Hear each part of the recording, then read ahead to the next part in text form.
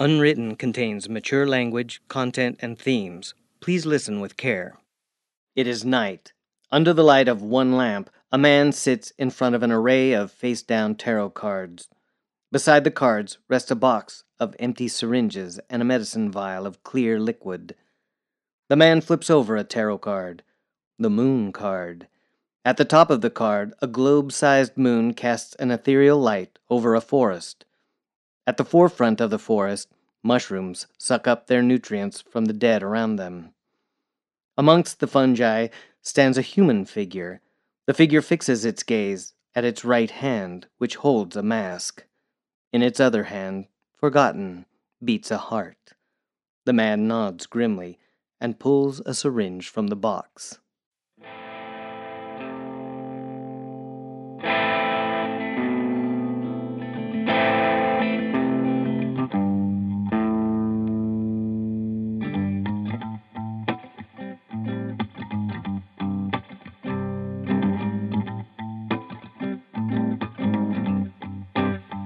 I've got it all. It's just unwritten, not putting it off. Just trying to figure it out. If what I say comes to fruition, with these words I can't play around. Walking on a wire without a net, ending up alone. It hasn't happened yet.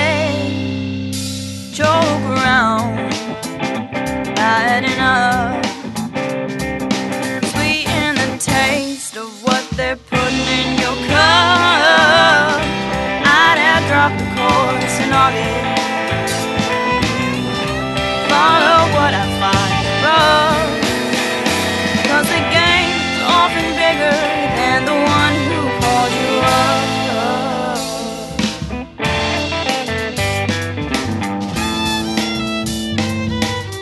I've got it all, it's just unwritten. Dayton Writers Movement presents Unwritten, starring Luna Madison, Jordan Lopez, David Senator, and I'm Sean Gunther. Season 2, Episode 8, Woman Alone with Herself. Written by Anna Adamy, directed by Chris Burnside. Also starring Aaron Eckhout-Lopez, Hope Azell, Aaron Ryan, Nick Bellmeyer, Sarah Amar, Adrian Miller, Stephen Kallenberg, and Jenny Hawley. Chet Nelson, airing now from the campus neighborhood where a student house has reportedly, and as you can see, literally, caught on fire. Police are currently investigating the initial source of the flame. Chelsea and Gerald watch the scene in front of them.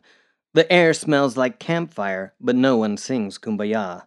Lights flash a dramatic red and blue onto groups of students, police officers, and firefighters.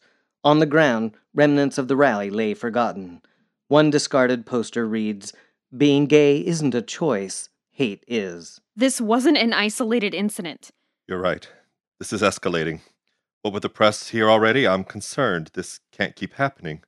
Such negative publicity is nearly impossible to mitigate. I'm not concerned about the press. I'm concerned for the students. Someone is targeting them. Someone is attacking them. There's no way to twist this story favorably. Gerald surveys the scene, not listening to Chelsea. This could affect enrollment and retention. The board will not be pleased. Sure, but right now, our students are affected. They're hurt and scared. And pissed, probably. What's your plan, Mr. President? We can't let this keep happening.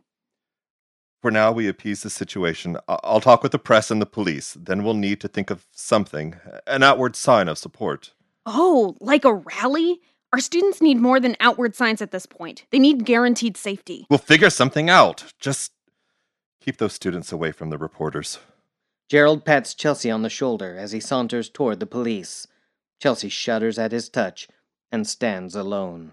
Sarah and Elaine sit on the back of an ambulance with Maggie. Maggie is covered with a blanket. She's coughing, but otherwise uninjured. Did you already talk to the cops? Yeah. God, Maggie, I'm so sorry this happened. Me too. Thanks. I can't believe anyone would do this. I can, unfortunately. It must take such an all-consuming hate. This isn't subconscious bigotry. This is blatant cruelty. Welcome to Earth, traveler. Let me show you around my life. Where could such extreme hate possibly be rooted? I don't think there's an excuse for it, Elaine. Roots don't matter. Some actions can't be explained away, or shouldn't be.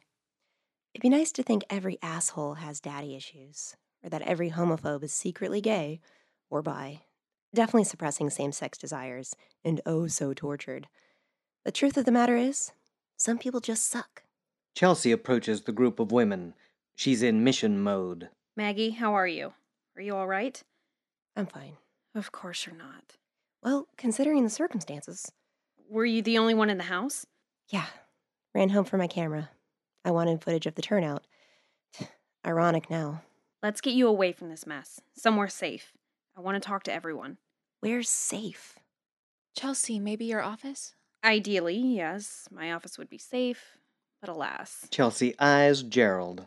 How about the Women's Center? It's pretty isolated. Great idea. I'll meet you in the conference room. A group of students sit around a table in the women's center. The conference room is in the basement. The overhead fluorescent light is flickering, but a couple of dated lamps provide a warmer glow. On the wall hangs a peeling portrait of the Greek goddess Aphrodite, who lies on her side, hand outstretched to the sky. Behind her is the sea. Next to the painting is a round clock. The hour hand is stuck on 6. An electric teapot sits on a cart in the corner. Sarah fills it with water. Elaine stands beside her, looking at a loss for how to help. The students sit in suffocating silence. Riley straightens his back. He slams his hands dramatically on the table. Why is a raven like a writing desk? Maggie throws a pencil at him. Rye. Not the time. We got green tea, Earl Grey, or peach mango. Any takers? Peach mango?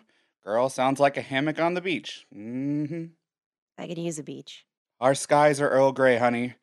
The Midwest doom and gloom. Also, the smoke from a house fire. Remind me why we live here? Riley moves toward the tea cart. He stops abruptly on his way and turns back to Maggie. He hugs her fiercely. Maggie fights off a smile and simultaneously chokes back tears. The result sounds like a half laugh, half cry. Get off me, perv. I'm glad you didn't die in the flames. Were you scared? Maggie shakes Riley off. He sits beside her, having forgotten about the tea. The other students turn their attention to Maggie. The stomach of the room has a knot in it. Not scared, maybe. More like stunned? I'm upstairs looking for my camera. I hear the front door open. I assume it's one of you. Damn it. Why did I leave the door unlocked? Idiot, idiot, idiot. We always leave the door unlocked. It's not your fault. No, I think in this situation, it's still my fault. Not your fault. Regardless. I hear a crash from downstairs. And that wasn't a sign to get the fuck out? Do you not realize we live with animals? Literal heathens. And let's be honest, We always are. Bev most likely spiked her orange juice with vodka. Rally, party. To her, these words are synonymous. True. So I smell the smoke. And my immediate thought is, great. Bev's put a foil wrap burrito in the microwave again. Valid, yes. So I run downstairs and I'm yelling at her, and the smell of fire is getting stronger. And I get downstairs, and there's no Bev, there's no burrito, and our couch is in flames. The curtains, too. I love those curtains. Everything was going up so fast. I thought for a second, well, this is it. I'm next. But stop, drop, and roll kicked in, and I hightailed it out of there. But my camera. Do not tell me you ran back into a burning house for a camera. Don't be ridiculous. I called 911. Hallelujah, thank you, Jesus, you have a brain. I'm in mourning. I've lost a limb. How are we going to replace all of our stuff? We'll start a fundraiser page. Go fund the gays. I'm sure we'll get an overwhelming wave of support. Along with a tsunami of hate. You win some, you lose some. They listen to the clock try and fail to tick. Maggie accepts a cup of tea from Sarah. She wraps her hands around the mug. She stares at the steam from the tea. Riley stares at his hands. Fire caught fast. Well, the walls are wood. You should have seen the reaction at the rally. Direct view of the house from the Union, right? But the house is too far away for anyone to do anything, and none of us see the fire at first. We're all just chanting about love. Love, love, love. Like a broken fucking Beatles record or something. And in the end, madness. The Queen of Hearts chops off our heads, though we haven't committed a crime. You drew a bad hand of cards. You minimize our very being to luck. Maggie shrugs. It makes me less pissed that someone lit our house on fire. The air conditioning unit kicks on with a loud bang. The students jump. Maggie's hands are shaking. She sips her tea and burns her tongue. She sets the cup down a little too forcefully. Tea splashes out. What the fuck is wrong with people? Riley puts his head in his hand and sighs. The age-old question, where would you like me to begin? Is there a beginning? Well, if we go with your Christian narrative, because everyone loves going with the Christian narrative. Why are you hating on the Christian narrative? Cool your jets, Miss Church on Sunday. I'm going somewhere with this. Riley sits up straight and adopts a prophetic expression. And in the beginning, God created male and female and blessed them. Riley thrusts his fist in the air. But curse was the man who wanted to bone other men, and curse was the woman who didn't thank Adam for putting his rib in her body. No blessings for them, only hellfire. Because queers are the spawn of Satan, obviously. You find joy in scorning my faith. Not your faith, just gendered ideologies. Elaine sits in a chair in the corner with her hands tucked between her crossed legs. She stares at the painting of Aphrodite. Aphrodite yawns, stretches, rolls onto her stomach, and winks at Elaine. The Greeks tell the human origin story differently. Elaine zones out from Maggie and Riley. In the beginning, there was empty, vast darkness. Nothing more, save for one bird with black wings. Oh, we must talk to Poe. Aphrodite smiles. Riley slams his hands on the table again. Maggie's teacup jolts. The raven in the writing desk? Have you answered the riddle? Enough with the Mad Hatter. Humor might be your defense mechanism, but right now I just want to break something. Elaine looks back to Aphrodite and the darkness of the beginning. The bird laid a golden egg. When the egg hatched, out rose Eros, the god of love. Half of the eggshell became sky, the other half earth. Eros made earth and sky fall in love. The door to the conference room swings open. Chelsea walks in, with a few more students behind her. Don't you see? In the beginning there was love. Not mortal love, no. Love has always been more than mortal. This love was universal, astrological, gravitational. Hello, lovers. The students quiet and look to Chelsea. Aphrodite resumes her original position. How's everyone holding up? Some students shrug, some sigh, some scowl. All shake their heads and wait for Chelsea to continue. Chelsea's eyes are charcoal burning, but her smile is marshmallow sweet. Yeah, I figured. So here's the deal. I know you're all scared, because I am too. I know you're all angry, so am I. But we're in this together. Have you heard anything from the cops? Not yet. The dean is speaking to them. Sarah winces. Elaine wraps her arms closer to her chest. Chelsea returns to addressing the students.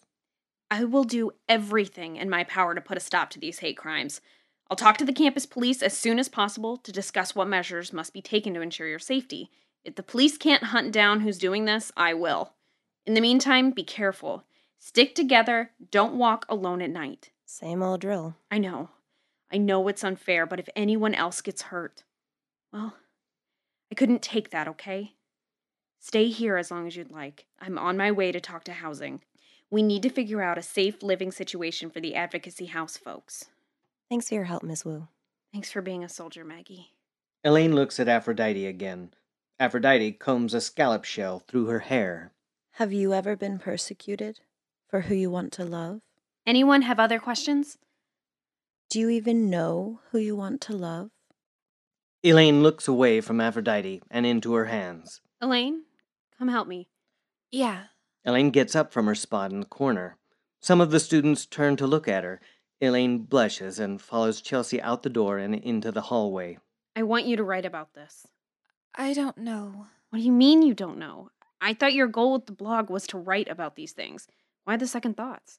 Well, the situation is so delicate. I don't know these students. I want to respect their privacy.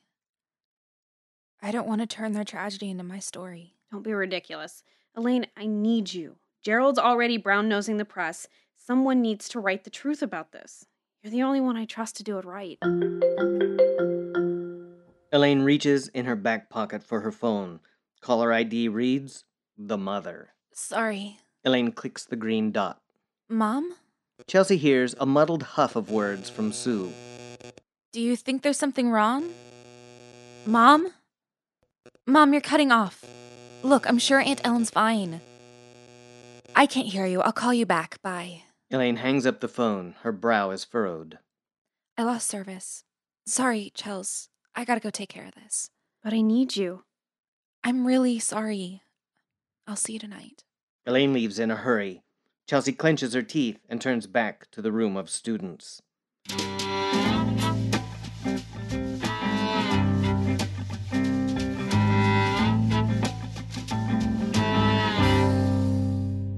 The next day, Chelsea stands in front of Dr. Lemon's door. She sniffs her armpit. She winces. She digs through her bag looking for deodorant, or at least body spray. All she finds is a small bottle of spearmint breath spray. She squirts it under her arms, slaps her hands on her cheeks, then knocks on the door. Dr. Lemon lets her in. I can't stay long. I figured as much. You're handling a lot right now. I'd use the term handling loosely. More like rapidly disintegrating under the stress of a world that I'd like to still believe has more good people than bad. That's very understandable. I've dealt with my share of hate. Don't get me wrong. I'm not oblivious to this stuff. In the 8th grade, my group of friends got so spooked by my gayness, they orchestrated an informal lunch meeting to tell me it was probably best I sat at the boys' table. Kids, they can be so cruel. In the 10th grade, a boy called me a filthy fag after I refused to kiss him. But this is different, and I'm not equipped to deal with it. I wouldn't sell yourself short. I can't think of anyone more equipped than you. You know your students. You know this school. You are smart and savvy and extremely empathetic. That's just it, though. Me. That's all I've got. Myself. Hordes of people are relying on me, people I care about, and there's only so much I can do. Do you have any support systems to lean on? Have you been reaching out to your friends? The thing with always being the pillar, no one expects you to fall. What about Elaine? Elaine's just clueless. I know she cares about you. Sure, but friendships are like ecosystems. They're balanced a certain way. Make a change and the whole world shifts. In our ecosystem, Elaine talks, I listen. Elaine needs, I give. But friendships should be reciprocal. I know we've talked about this before. Maybe you should open up to her. Tell her what you're going through. Ask for some support. You've been planning to do that for a while. Speak of the devil. Dr. Lemon nods that Chelsea should answer the phone. What's up? Hey, I stopped by your office. The girl from the fire is here. Maggie? She wants to talk to you. I'll be right there. Wait for me? You can wait outside if Mr. Despicable is gerrymandering around. I'll meet you by that cypress tree out front. Chelsea hangs up. Now is certainly not the best time, but you should not put this off forever. You will always find excuses to not tell Elaine how you feel. If no time is the right time, then any time might do. Elaine sits by a cypress tree in front of Chelsea's office building. She twirls a pen, but doesn't pull out paper. Aphrodite lounges beside her, stark naked and seductively plucking grapes off a vine and popping them into her cherry-lipped mouth. Would you stop that? Am I making you uncomfortable? Why are you always in the nude? Our bodies are natural and beautiful, Elaine. But this is the 20th century, and here we wear clothes. Are you comfortable with your body? Sure. Are you comfortable with your sexuality? Elaine scrunches her nose. She twirls her pen faster. I don't know what you mean by that. Aphrodite caresses the grass with her hand. Wild lilies bloom on the trail of her fingertips. Elaine changes the subject. I don't even know if I should be writing about this. Having the choice of whether or not you care is a luxury. That's true, but I don't know where to start. I talked to Poe. I tried to understand what's behind all this. Like, who could do such evil things? But I have no clarity. If I can't understand the motivation behind such extreme prejudice, such pointed violence, how can I do anything to fix it? I can't even figure out how to write about the fire. So don't write about the fire. I promised Chelsea. Write about the people.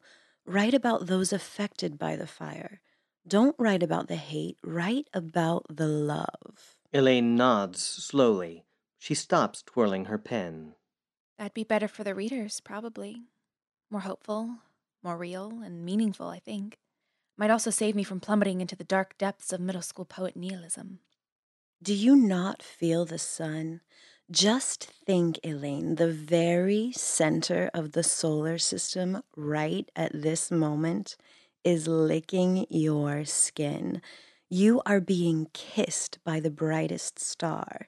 Why be preoccupied by any sort of darkness? Let's rewind to your origin story. Mm-hmm. In the beginning, there was darkness.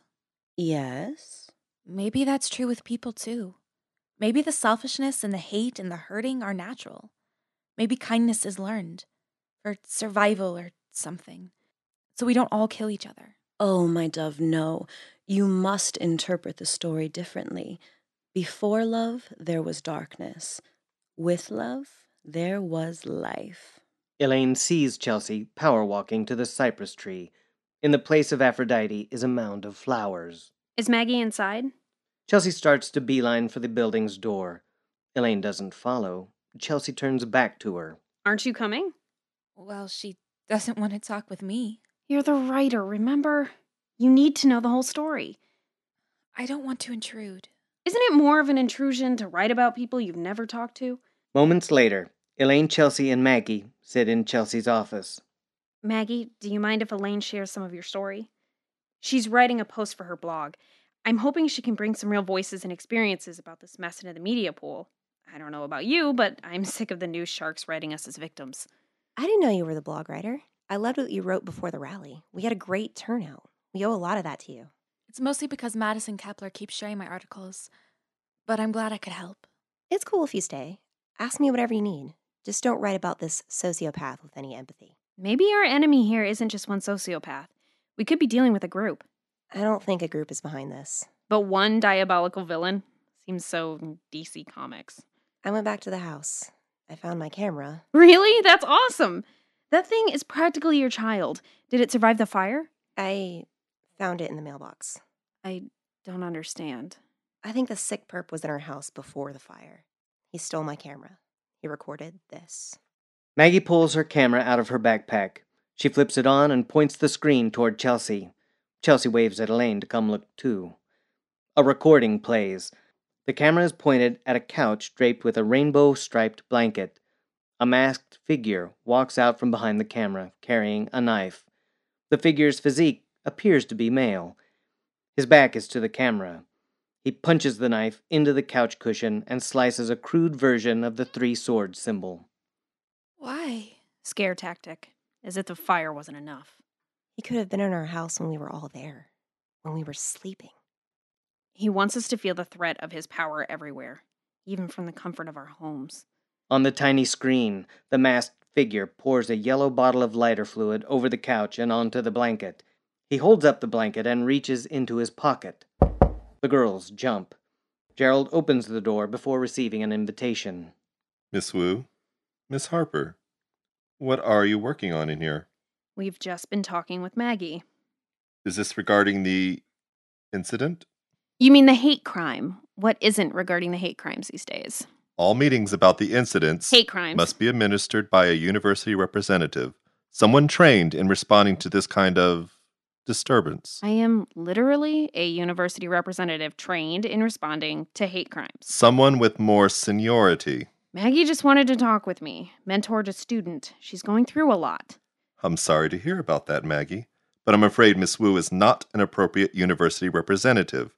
Unfortunately, she is not authorized to speak on this matter. Dean Wagner, please be reasonable. If you wouldn't mind coming with me, Maggie, we can speak directly. Elaine sits up to attention.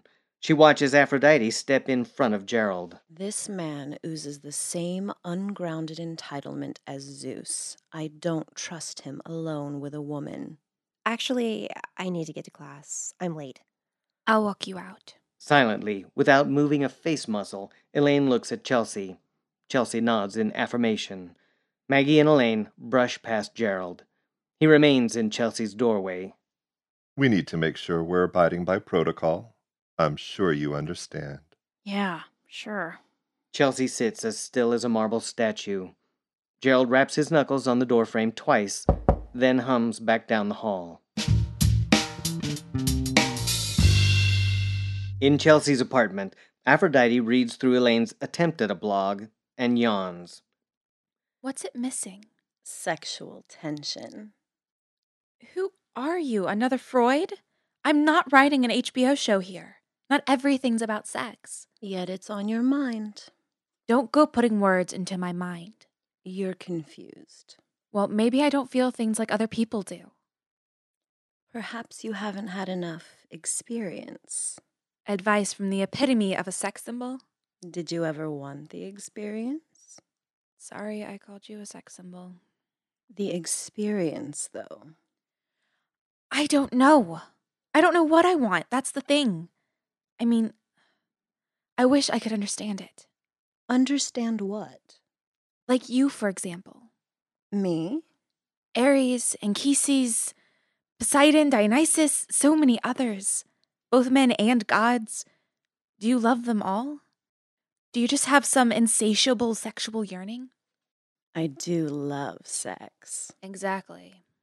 The game of love and lust changes even the hues I see the world in. See, I don't get that. I don't feel that tension or excitement or whatever that is everyone else feels. Gay, straight, trans. It feels like everyone has clear feelings and desires, and I just don't have feelings either way. So you feel something's wrong with you? Aphrodite lounges on the couch. You remind me of Athena. Great, the virgin goddess. I'll add that to my byline. Her virginity is irrelevant. She's the goddess of wisdom and war. If I am the symbol of sex, she is the symbol of heroics. Love is also heroic. Ah, and perhaps that's what you should write. All lovers are heroes, but the persecuted lovers, they must be braver than most. They have no choice in the matter.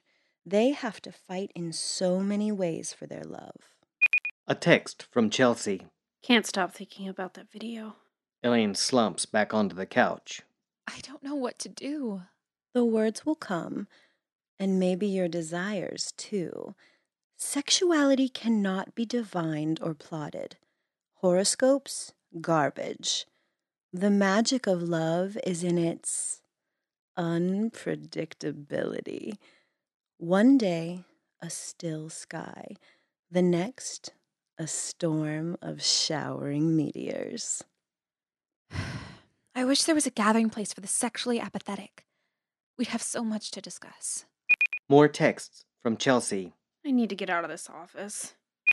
We need to find this guy. Where do we start? Aphrodite reads the messages over Elaine's shoulder. Where would the creature lurk? I haven't the slightest idea. Is there a gathering place for his kind? I don't know. The underworld?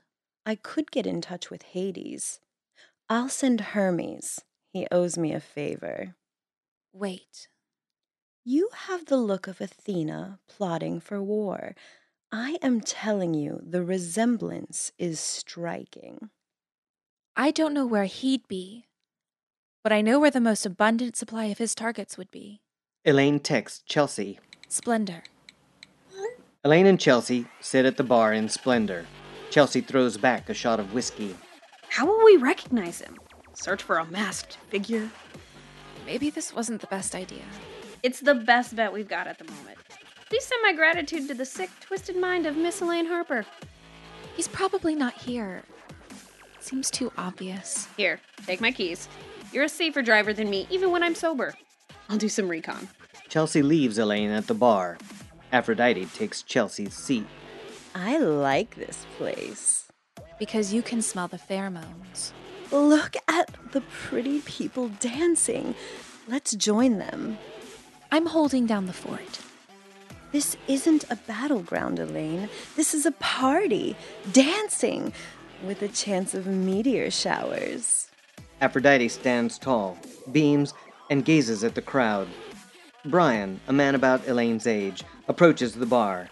He slides into the seat next to Elaine and tries to get the bartender's attention. The bartender is distracted by her phone. Brian turns to Elaine. What's the protocol here? Do I snap, whistle, or wait for her to finish her text? Depends. Do you want her to spit in your drink? Ah, smart. I'll wait. He's handsome for a mortal. You should talk to him. A little wink, a well-timed smile. You could get his number, or at least some entertainment. Elaine tries to see what Aphrodite does. She notices the boy's lean arms. His face is angular, but not aggressively so. His skin is milky, and his hair is buzz-cut. He folds his hands together. So, come here often? I'm not sure if that's the best or worst way to start a conversation. It was the best of times, it was the worst of times. Charles Dickens? 2 cities and the tale thereof. I do come here often to answer your question. Against my better judgment, usually. Yeah? It's a friend's favorite. Huh. And where's your friend tonight? She's around here somewhere. So, against your better judgment, you said? Are you not gay? Bars aren't my scene. Brian eyes Elaine's ginger ale. Not into booze? Not into people. Am I people? I haven't decided. I'll take it. He holds out his hand in introduction. Elaine looks at his hand. Aphrodite nods encouragingly. Elaine shakes his hand. Brian. Elaine. So, are you a Dickens fan? I recognize the importance of his work, writing poor people into real humans with virtues. But I find his narrative style exasperating. You have great expectations. Well, I don't think so necessarily. It was a pun. Oh, right! The novel. Great expectations. But Elaine, you do have great expectations. In books, in life, and in love. I wrote a paper on that book once. Oh, so you're a student? What are you studying? Was studying philosophy. I'm a grad school dropout. You two have so much in common. I dropped out there for a bit too. For real? Yeah, I was just tired of the whole system of it. Cheers to that. Elaine raises her ginger ale. With the bartender still texting, Brian raises an imaginary drink. The school's been changing. It's not the same as it was 5 years ago. And it's definitely not the same as it was when my parents went. The changes are about to get even worse with the new administration. Are you referring to that Wagner guy becoming president? Is there anything more appalling? Yeah, I'm not a fan of him. Seems like a phony to me. He's always blabbing about diversity and increased equality. I don't buy it. Diversity didn't get him where he is. Exactly. And honestly, I didn't really feel supported academically at that school. I could understand that. Or financially, really. Scholarships don't exactly go to people like me. I worked my ass off as an undergrad, but didn't get much appreciation for it. What do you do now? To pay the bills? Odd jobs. But I'm still studying. I'm determined to get the education I want, even without the institution. I live right across from a bookstore, so that's pretty much my school. A sexy, mysterious book boy? Elaine, perhaps this is your type. Is it the rereads off of 4th? The one with the antique armchairs? And the beagle out front? Yeah! That's the one. What's up with the dog? Well, the owner found it, fed it, and then couldn't get rid of it. The bartender approaches the two. You want a drink? Hit my ginger ale limit. What's your plan then? Want to get out of here? We could get coffee, tea. There's a diner down the road with amazing French toast. I should probably wait for my friend. You said you're not a couple, right? I'm sure she'd understand. It's just egg battered bread, dash of cinnamon. You've come this far. Why not see where it goes? Thank you for the offer, Brian. You're very nice, but I'm not quite ready for French toast. Maybe another time. Yeah, that's cool. Maybe I'll see you around. Brian orders a drink, pays, and walks into the crowd. Elaine breathes heavily as soon as he leaves. Baby steps then. At least you had an entire conversation. I feel nauseous.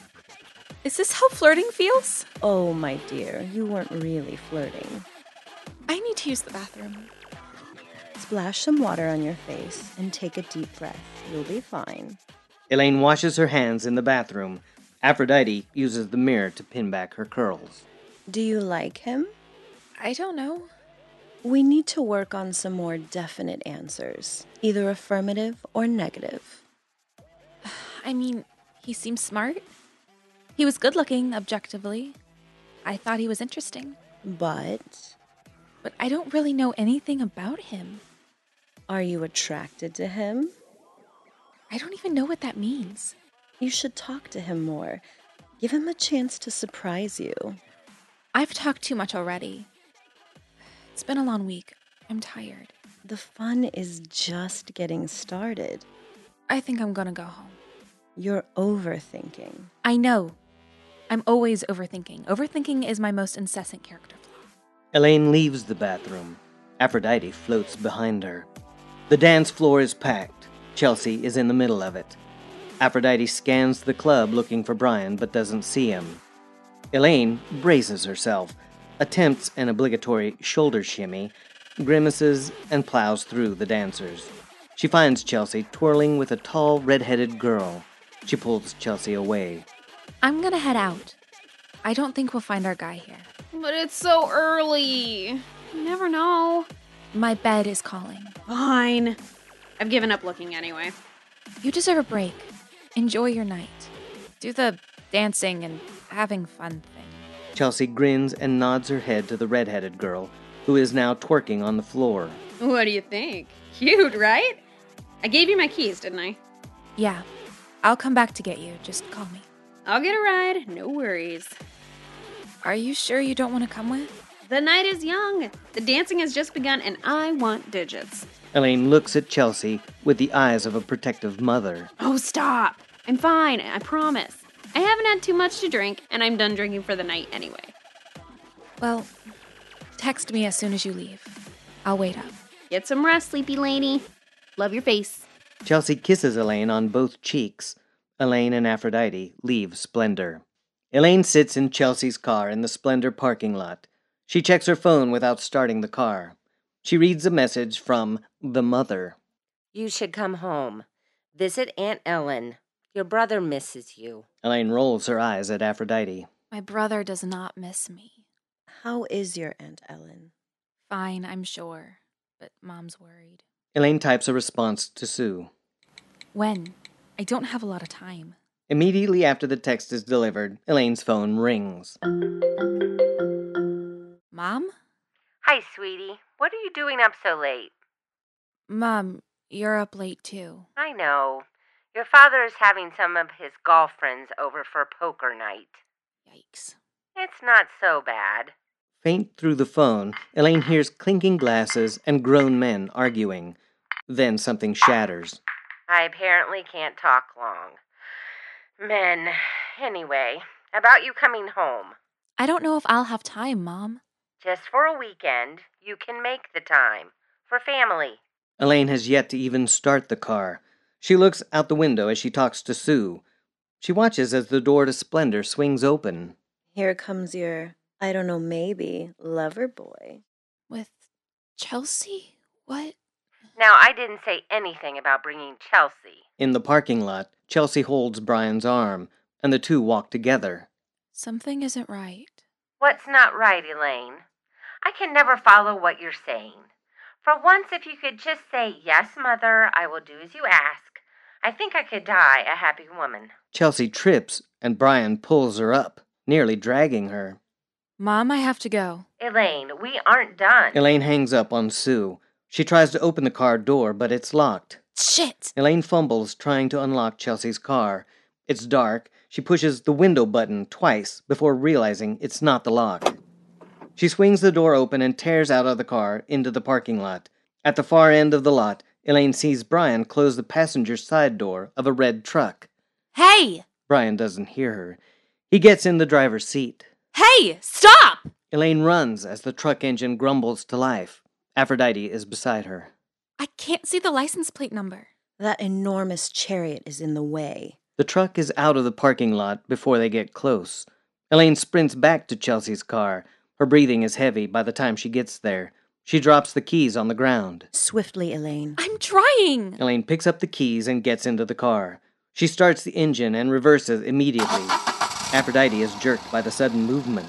Elaine switches into drive, gears grinding, and barrels out of the parking lot. I think they went left. I think they went right. Elaine turns right. Or perhaps left. I need my phone. Aphrodite looks around the car. Where's my phone? Here. Elaine dials 911. He was so nice. I knew something had to be off with him. Maybe they were hungry, went for pizza. This is all my fault. Even new friends get pizza together. Aphrodite is cut off as someone answers Elaine's call. Hi? Yes, my name is Elaine Harper. I'd like, my friend has been taken. Where, do you mean where she was taken to or where she was taken from? We will find her, I have no doubt. Right, from Splendor, the gay club on Carroll? Elaine blows past a stop sign. Another car honks. Chelsea, her name is Chelsea Wu. She's 5'2", she has short hair, she's Chinese, well, of Chinese descent. By a young man. His name was Brian, I think. I don't know the license plate number, but he's driving a red truck. No, I don't know him well. Well, we had just met. No, she didn't want to go with him. Yes, I'm sure. They're saying, calm down, ma'am, aren't they? I can't calm down. I really think she might be in danger. Please, send help. Elaine looks back to Aphrodite. Where could he take her? To his house? The bookstore. He lives across from the Reread's bookstore on 4th. I'm going there now. Elaine hangs up. Athena yet again. Minutes later, Elaine drives down 4th Street. The suburban houses look identical to each other. A streetlight blinks out. This is all my fault. You did not cause this to happen. If I'd gone with him, he wouldn't have targeted her. No, he'd have targeted you, and no one would know. Elaine slows as she nears the bookstore. Do you see his truck? What is your plan once you find them? Is that it? Elaine spots a red truck parked in front of a small house with a gray front door. She drives slowly up to it. She parks. Her hands are sweating and her heart is pounding. Call the police. Tell them the exact address. Elaine finds her phone and calls 911 to confirm that the truck is at the house. She gives them the exact address. Then she sits in her car, frozen. Chelsea. What if he's hurting her? I have to get inside. Aphrodite reaches over Elaine and lays her hand on the horn. Elaine's heart backflips off a tightrope. Do what I did at the Judgment of Paris. Okay, I can do this. Any game can be won by seduction. Use your beauty. Give him attention. Tempt him with love. The door to the house opens. Brian steps out. He squints at Elaine's car. He starts walking toward it. Elaine turns stone still. He is not Medusa. Find your strength. Brian knocks on the car window. Elaine takes a breath. She rolls down the window and smiles at him. Brian. Elaine, right? What are you doing here? You said you lived across from the Rereads. I do. And I never got your number. You drove here for my number? Well, yes. Partially. But I also thought, maybe. Elaine bites the corner of her lower lip and looks up at Brian. Ooh, well done. He rests his hand on the car window and ducks down so that they're face to face. I thought maybe you might want to invite me in?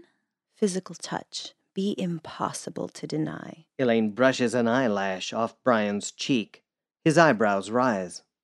You daring, sultry minx. I didn't know you had it in you. I don't meet a lot of boys who read. And that's the only reason you're here? Why else, silly?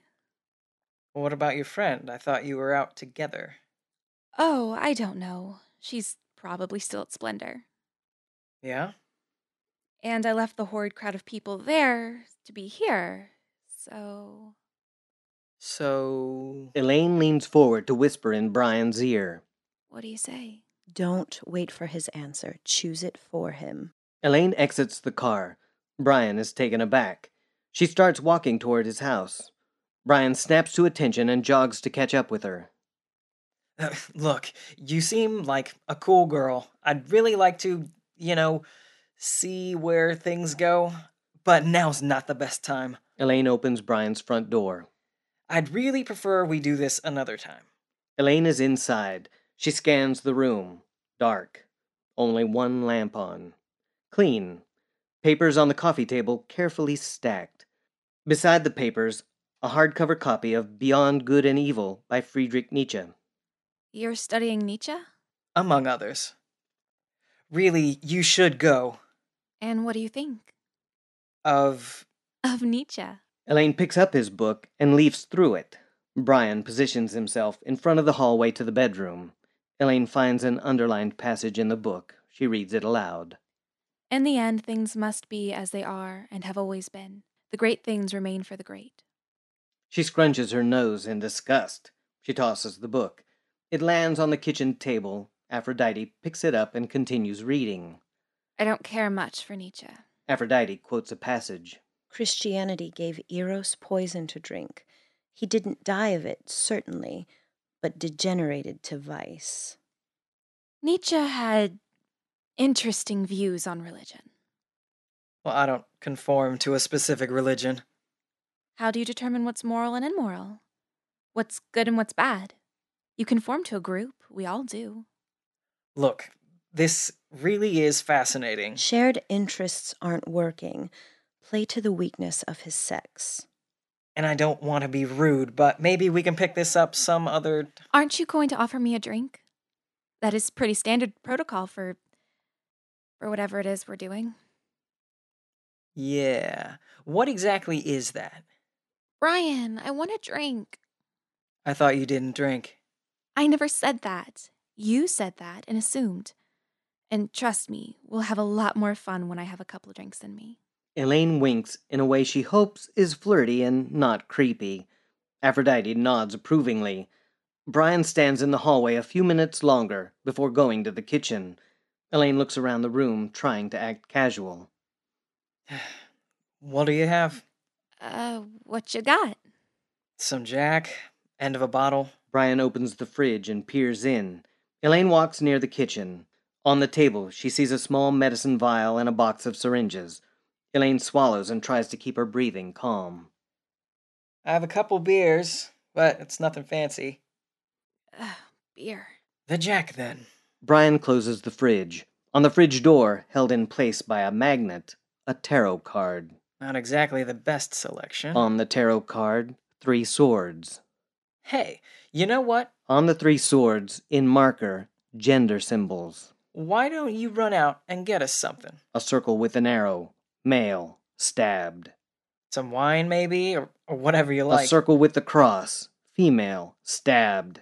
Elaine's breath comes in gasps. I'm buying. Just go out and pick it up.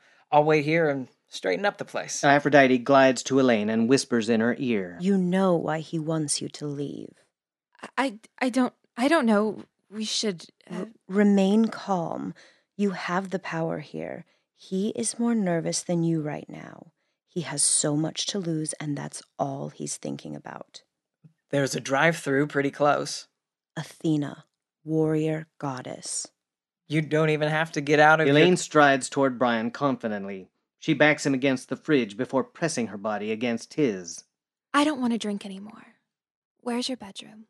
No, it's a mess. Elaine tugs on his shirt. I don't care. But it's really not. I don't care. Elaine pushes in even closer, draping herself over Brian. Her right hand reaches past him. What about the couch? Elaine's fingers close on the handle of a knife in Brian's knife block. She jumps back from him and points the knife towards him. Where is she? Whoa. What are you talking about? Chelsea? Brian's facial expression doesn't change.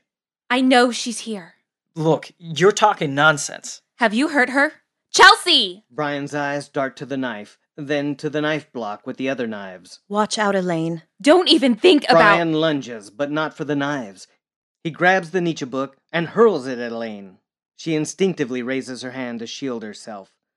Brian charges forward and slams into her. Elaine tumbles backward, dropping the knife and hitting her head hard enough to see spots. Brian leaps on her, pinning her wrists. Elaine is slow to react. God damn it. Get off of me. Oh, fuck! What the fuck am I supposed to do now, huh? Elaine comes fully to her senses and struggles. Brian tries to hold her down, but she drives her knee into his stomach.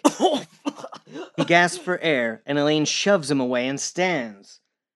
She stumbles to the kitchen table and grabs the vial and the box of syringes. Remember, Chelsea. Elaine hurries to the door Brian had been blocking earlier. She opens it.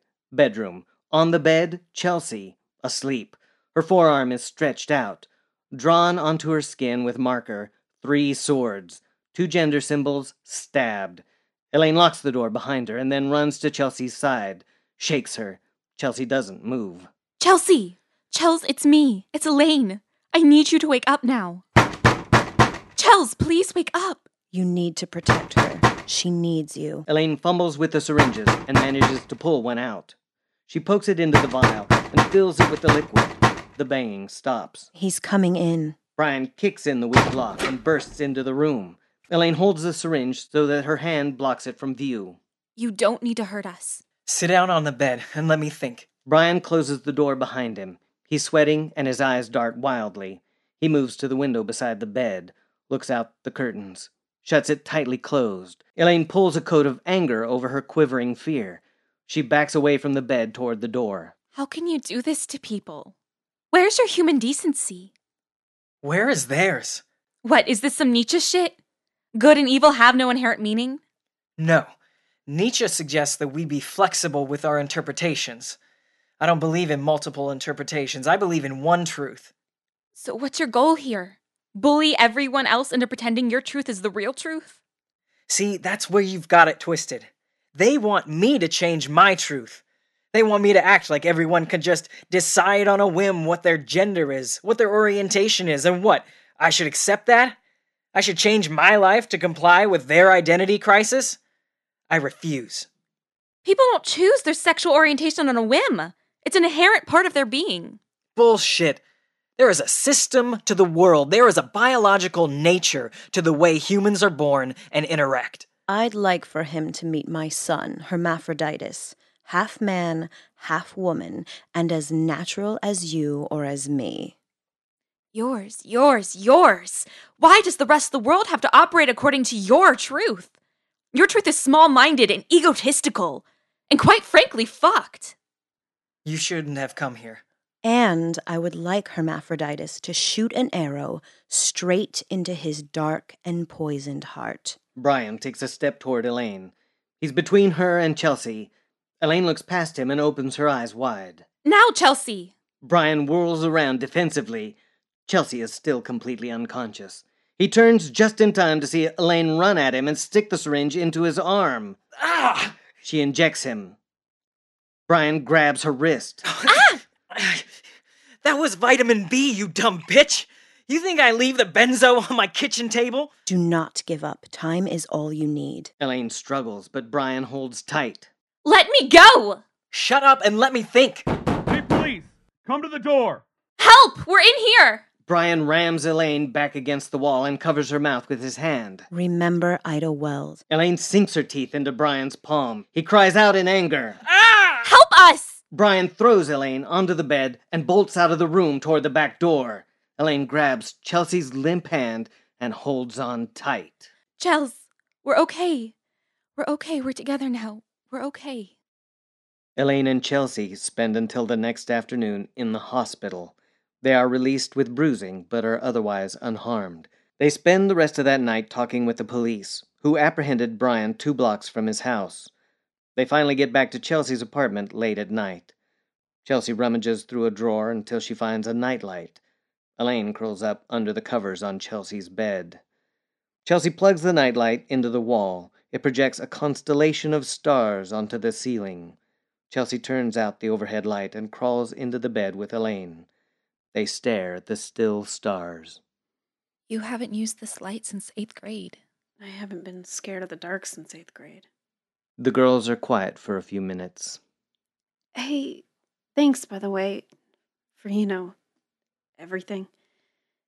You would have done the same for me, but with much more humor and finesse. You tried to seduce him. Physically. I also tried to give him a potentially lethal dose of benzodiazepine. Yeah.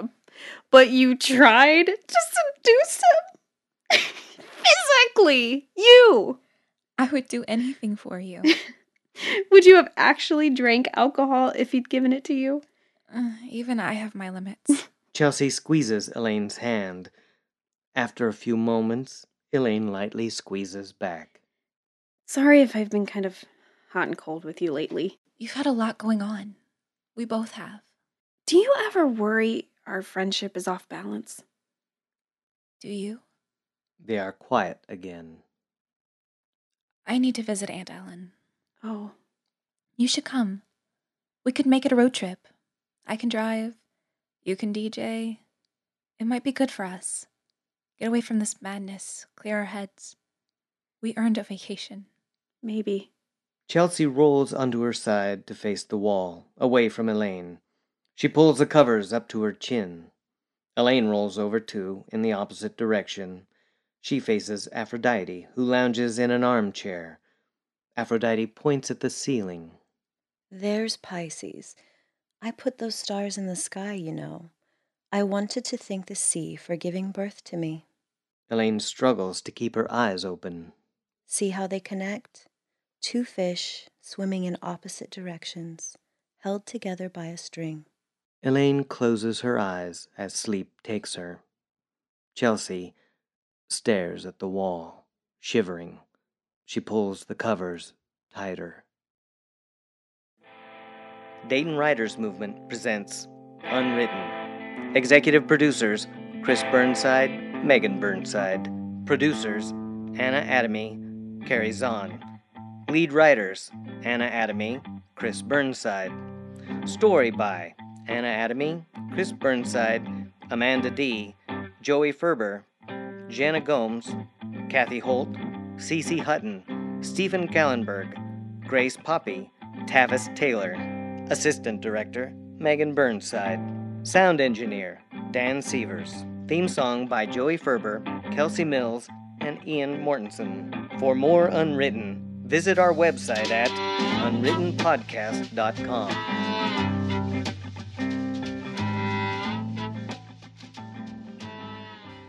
Hey everyone, this is Jordan Lopez, voice of Chelsea Wu. I wanted to thank you all for listening and remind you to rate and review Unwritten on iTunes. Every review helps us show higher in the rankings. Be sure to follow us on Facebook or Instagram and Twitter at DWM Presents. Thank you.